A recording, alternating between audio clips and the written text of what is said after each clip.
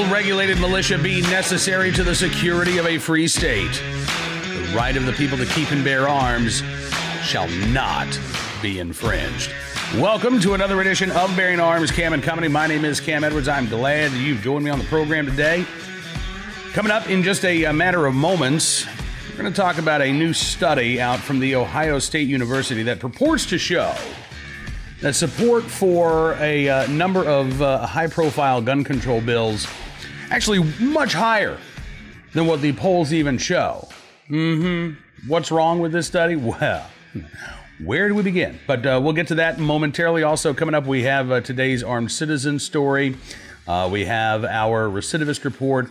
We have a good deed from right here in the Farmville, Virginia area, which is where I live and where I come to you from each and every day. I always, it's cool when I get to discover a local story, and I think you're going to get a kick out of today's good deed of the day. It is Second Amendment adjacent at the very least. But let's get into this new study from the Ohio State University.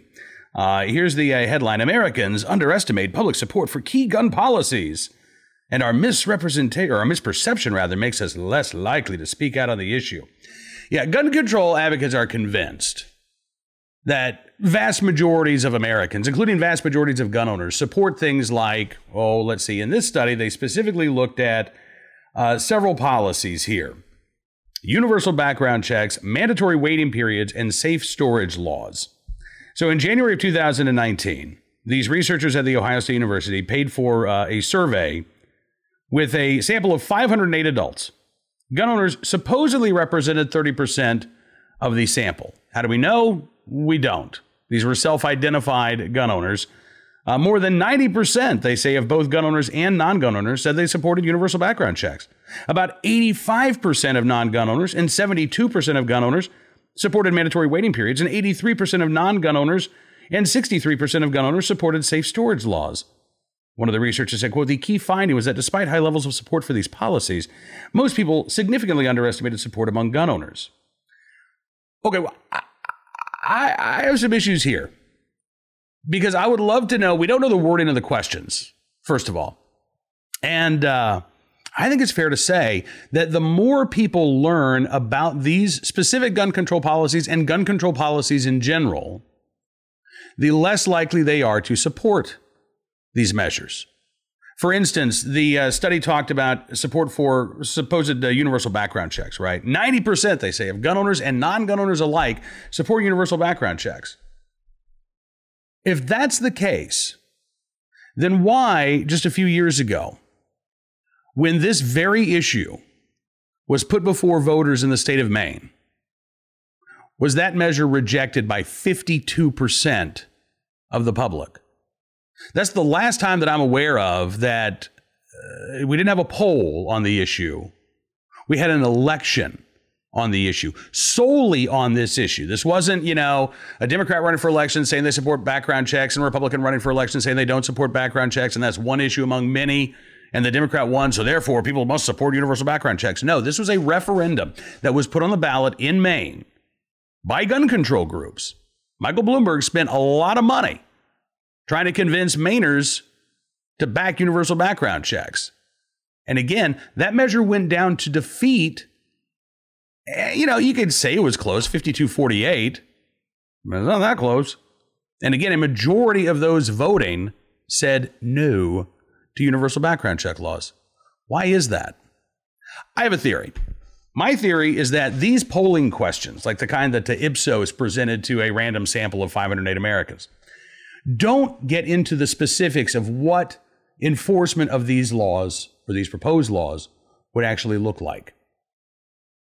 In New Mexico last year, 2018, they passed a universal background check. In Virginia, earlier this year, we passed universal background checks. I'm not aware of any arrest in either New Mexico or Virginia for violating the state's universal background check law. Do you know why? You probably do, if you're watching here, because you're a gun owner, Second Amendment supporter anyway. There's no way to enforce these laws. There's no way to proactively enforce a universal background check law. Leave aside the constitutional concerns for just a minute. because you and I both know what those are. But let's just talk practically for a second. Let's talk about why a non-gun owner, for instance, might not be in favor of a universal background check law when they learn more about it. What are we trying to do here? We're trying to stop criminals from obtaining guns, right? Well, criminals don't care. By their very nature, they don't care what the laws are. They don't care that they're violating the law. They're criminals. So then it becomes a matter of enforcement. And how do you proactively enforce background checks on private sales of firearms? It's a great question. I've asked it for years. I've yet to get an answer. The real answer is you can't. There's no way to proactively enforce a universal background check law. The best that a universal background check law would do would be an after, a charge that can be tacked on after a crime has been committed. Let's say police investigate, they recover a gun. They find that the gun was originally sold to somebody else. They go back and they talk to that original owner. And they say, well, what happened to your gun? Was it stolen? Did you lose it? No, I sold it. Well, do you know that you're supposed to go through a background check? Oh, yeah, you know what? I didn't. Then they could probably charge that individual with a misdemeanor offense. And that's what it is, a misdemeanor offense. So these provisions, like universal background check laws, as popular as they may be, I think it's because Americans don't really know much about these issues. And these issues are not explained to poll respondents. Let's talk about a couple of the other agenda items here. Mandatory waiting periods. They say 85% of non-gun owners, 72% of gun owners support mandatory waiting periods. All right. Well, again, what kind of waiting period are we talking about here? First of all, again, not a fan of any waiting periods. But what did the poll ask? You in favor of a 24-hour waiting period? 72-hour waiting period? 10-day waiting period, as is the case in California? Or did they just leave it open-ended? Are you just in favor of waiting periods? Again, what do these laws do? Supposedly, a waiting period is a cooling off period, a government-imposed cooling off period, so that if you, let's say you're angry, maybe somebody just broke up with you, and you're angry, you want to get back at them. You go, you buy a gun, you don't have a waiting period, you get that gun, you go over to their house, and you commit an act of violence. Or let's say you're despondent. Let's say you're depressed. Let's say you have suicidal thoughts. And so you decide to buy a gun. And there's no waiting period, so you buy a gun and you go home and you commit suicide. Do these things happen? Yeah, they do. And I won't deny it. But that's not the only reason why somebody might want a gun right away, to do harm to somebody else or to do harm to others. Let's go back to that first scenario. Angry ex-boyfriend decides he wants to go buy a gun. Decides he wants to use it to get back at the woman who broke up with him. Well, that woman might want to buy a gun too. Maybe he's threatened her, and she decides that she wants a firearm for personal protection. That waiting period stops her from acquiring a firearm in self-defense. And by the way, her angry ex-boyfriend, well, he might know somebody who has a gun. He might just grab a knife. And because he's likely physically stronger than she is, I said likely, that's not always the case, but likely physically stronger than she is, he might not need a gun to do her serious harm. She, on the other hand, might need a firearm to defend herself. You know, as gun owners, and I haven't talked much about this, we're going to talk about this maybe next week or as we get into the new year. I think it is critically important. Actually, we did talk about this a couple weeks ago with Alan Gottlieb from the Second Amendment Foundation. I think it is critically important that gun owners do what we can to try to reduce suicides with firearms. I think we as Americans need to do what we can to try to reduce suicides overall. But suicides are rising. In fact, non-gun suicides are actually increasing at a faster rate than firearm-related suicides. So the issue of suicide is not one that can be addressed simply by a waiting period for firearms. And again, no matter the good intentions that might be behind a law like this, we just want people to have a cooling off period. We're not trying to ban your gun. We're not trying to stop you from owning one. We just want you to have that cooling off period just so you can make sure that you really want it.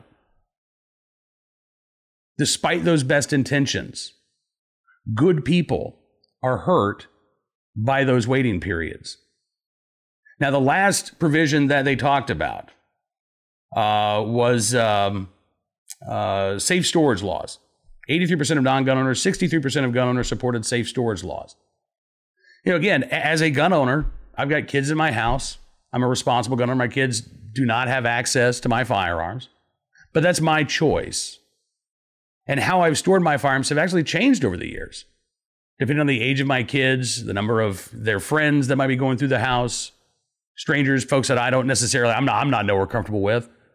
All of that changes how I decide to store my firearm. And a safe storage mandate. Again, what are the specifics? What specifics were asked about in this poll that supposedly showed majority support? Did they get into any specific requirements? Probably not. Again, do you support safe storage laws? We'll leave it as vague as that. Well, Washington, D.C.'s storage law was struck down as unconstitutional in the Heller decision back in 2008. That was a safe storage law, but it required firearms to be locked up, ammunition stored separately, gun had to be disassembled. You could not use that firearm for self-defense in your home. There was no way that you would be able to get to your gun, unlock the safe, assemble the firearm, load it, and then use it to sell it. Just hang on just a second. Hang on, Mr. Intruder. Hang on. I got to get I'm fumbling around here. That's not going to work. Again, I'm all in favor. Believe me, I am all in favor of responsible gun ownership. But a safe storage mandate is a one-size-fits-all policy that, by the way, may very well criminalize somebody for a non-violent offense.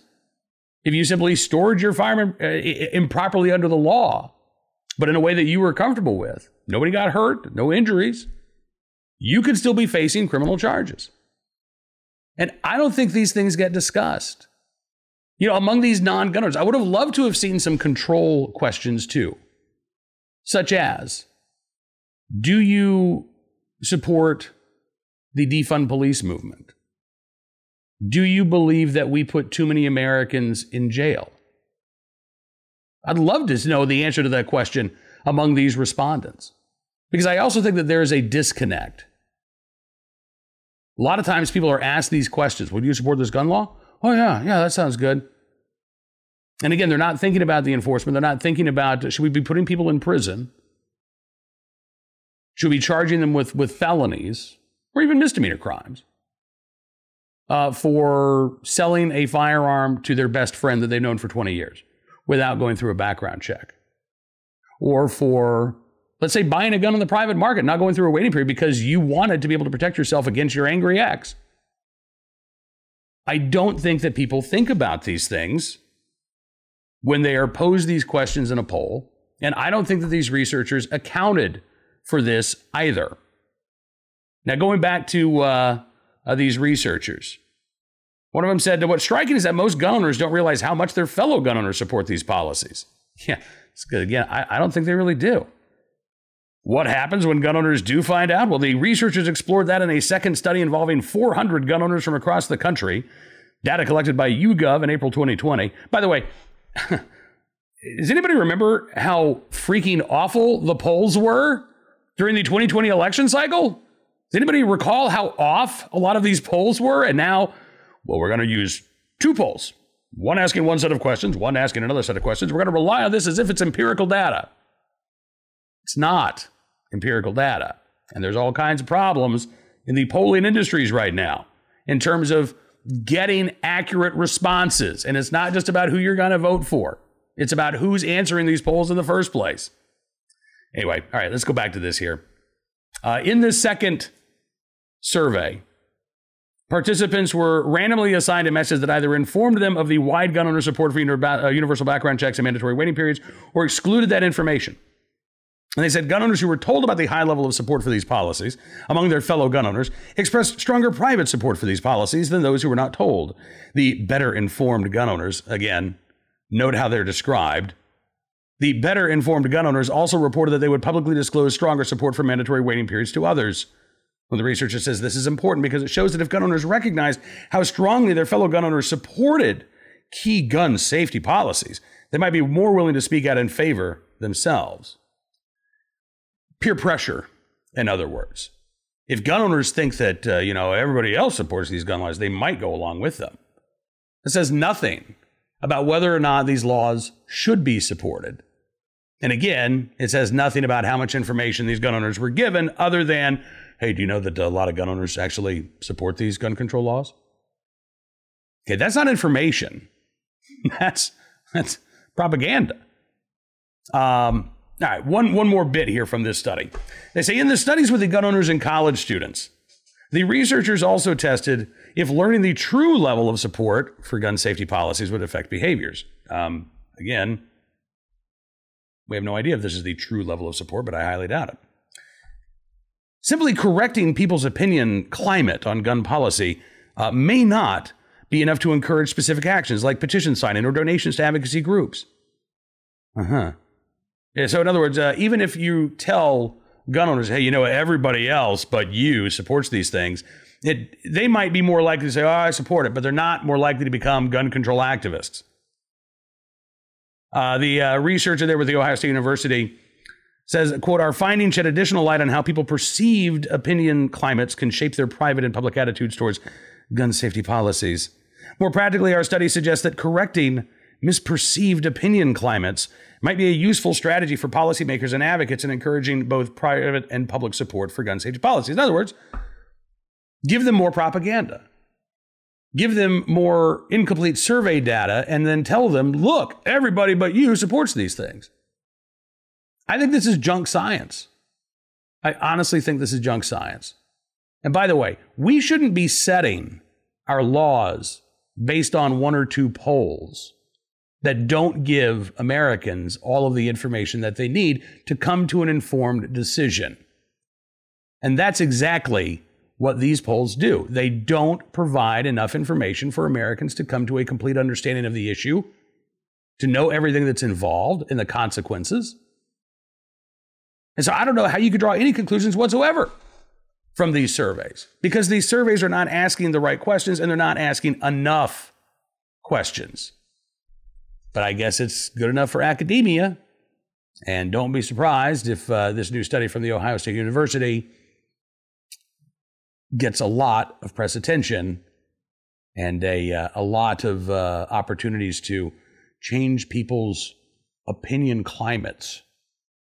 I don't even know what the hell that means. All right, let's get to today's Armed Citizen story, our good deed of the day. Our recidivist report. We'll start there with a story out of Pennsylvania. This guy, Kobe Francis, he is wanted. He is still on the loose. He's charged with shooting a McKeesport, Pennsylvania police officer. And as it turns out, the 22-year-old, who's now facing charges of attempted homicide as well as other offenses, was charged with a home invasion just about 3 years ago. He would have been 19. Kobe Lee Francis, in October of 2017, pleaded guilty to this home invasion in McKeesport, Pennsylvania. And do you know what his punishment was? Don't do that again, Kobe. That's it. Probation. In exchange for admitting guilt to a home invasion, Kobe Francis received 2 years probation. And then in a separate case in 2019, Francis pleaded guilty to a drug-related offense. He was sentenced to 6 to 12 months behind bars, followed by more probation. Maybe this is just the inner libertarian in me coming out here, but how on earth can a guy get jail time for a drug offense and probation for a home invasion? I mean, doesn't that seem like that should be flipped? Like, yeah, Kobe was caught with a little bit of drugs. Don't do it again. You're on probation. Kobe, you broke into somebody's house. You invaded their home. You terrified them. Hey, come here. We're going to put you on probation for a couple of years. Don't do that again, man. That's absurd. That's backwards. But that is the case. Kobe Francis, who should have gone to prison for a home invasion, at least should have spent some time behind bars, did not. Again, now accused of shooting and seriously injuring a McKeesport, Pennsylvania police officer over the weekend. Still on the loose, and we'll give you the updates if he's actually caught here in the near future. Today's Armed Citizen story from Alabama. Here's the headline. No charges filed in North Birmingham shooting that left 2 dead. This comes after a couple-month-long investigation there in Birmingham, Alabama. The shooting happened back on November the 10th at an apartment there in Birmingham. Police responded to a report of multiple people shot. When they arrived, they found a 40-year-old man named Derek Williams outside of the apartment. He was pronounced dead on the sidewalk. Inside the apartment, there was a 65-year-old woman, Loretta Frazier, who was also found dead. A male and a female who survived but were shot were taken to UAB Hospital. So police say that the 40-year-old, Derek Williams, was the ex-boyfriend of the woman who survived this shooting. And he went to this apartment and he opened fire inside the dwelling. The surviving male in that apartment had a gun of his own and was able to return fire, striking Williams and ultimately killing him. According to police, there had been a domestic report filed at the location within 24 hours before the killing. And there had been a history of other domestic-related incidents as well. Investigators presented the case to the Jefferson County DA's office for review. Following that review, the Jefferson County DA's office ruled the shooting survivor's actions justifiable, which is good. It is a tragedy that Mr. Williams was able to kill someone, wound two others, but because of the actions of that armed citizen, thankfully, 2 lives at least were saved that day. And finally today, our good deed of the day. From the Farmville Herald newspaper, take a look at this. This is so great. The Veterans of Foreign Wars post in Buckingham County, which is just to the north of Farmville. The commander of that VFW post, Victor Moss, was asked to craft a set of rifle racks for the tomb guards at the Tomb of the Unknown Soldier at Arlington National Cemetery. In the picture there, you can see David Ogden, who's another resident of Buckingham County, another U.S. veteran, along with Captain Joshua Akers and Sergeant First Class Jason Hickman. So how did a guy in rural Virginia end up getting connected to the honor guard there at Arlington National Cemetery, which is about 100 and, if you're driving it, it's about 150 miles away. It's about 3 hours or so southwest of Washington, D.C. Victor Moss is a veteran. He served 2 years in the U.S. Army in Vietnam, 71 years of age now. After he got back from Vietnam, he went into construction work, ultimately retired from the Virginia Department of Transportation. He's got a passion for woodworking. And as it turns out, he ended up running into a couple of these honor guard members while they were hunting. Another member of the VFW post in Buckingham County, David Ogden, has a piece of land there in Buckingham County. And there are plenty of guests, including those from Arlington, known to come down to the property during hunting season. That's how David Ogden came into contact with the assistant sergeant of the guard, Alexander Deal. So they get to talking, and Mr. Ogden learned that the tomb guards were in need of a new set of rifle racks to hold their guns. Previous racks, which are located in the guards' living quarters, had apparently been there for a while. They were pretty worn out. And Mr. Ogden said, you know what? I think I know a guy. And he reached out to Victor Moss. Moss says it's kind of a hobby, but sometimes it turns into a job. His most recent project, he took apart a log cabin and rebuilt it on his own property at the age of 71.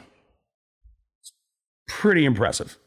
So after learning what the honor guard was looking for, Moss went to work. Wood was donated. He crafted a ornate and detailed set of gun racks. You can actually take a look here. I'll go ahead and show it to you. There's a picture of the racks constructed there by Victor Moss. Project began back in August, but the COVID kind of threw some curveballs his way. However, the racks were recently completed, and they have been transported by Captain Joshua Akers and Sergeant First Class Jason Hickman to the site of the Tomb of the Unknown Soldier. Victor Moss said, you want it to be perfect, you know? He said, I was really worried about the outcome of it, how it would look. He says, my wife tells me I'm my worst critic. And he also says, this means a lot. He says, it really does. It's not just something that comes up every day. He said, for me, it's once in a lifetime for me to be able to do something like this. I've always had a lot of respect for the Tomb of the Unknown Soldier, for the guys who are on duty. These guys are out there in the rain, the snow. It doesn't really matter what the weather is. They're going to be walking. They are going to be walking. They are going to be there. And I think it's pretty cool that there's going to be a little part of the Farmville, Virginia area there at the Arlington National Cemetery, thanks to the efforts of Victor Moss of Buckingham County, in the right place at the right time, willing and able to build the right thing. We thank you, sir, for your very good deed. Now, that is all the time we've got for you on this edition of Bearing Arms Cam & Company. I want to thank you for being a part of the program as well. We'll be back one more day this week before we take off Christmas Eve, Christmas Day. So be sure to tune in tomorrow for the latest Second Amendment news and information from all across the nation. Don't forget, you can subscribe to Town Hall Media on YouTube, or you can subscribe to Bearing Arms Cam & Company on Rumble. You want to make sure that you never miss a show. Also available on Amazon Podcasts, Apple Podcasts, Spotify, SoundCloud, Stitcher. So all kinds of places for you to find us. And if you get up bright and early tomorrow morning, East Coast time, you can hear me on WMAL, sitting in on the Mornings on the Mall with Mary Walter. Until we talk again, be well, be safe, be free, and we'll see you soon with another edition of Bearing Arms Cam & Company.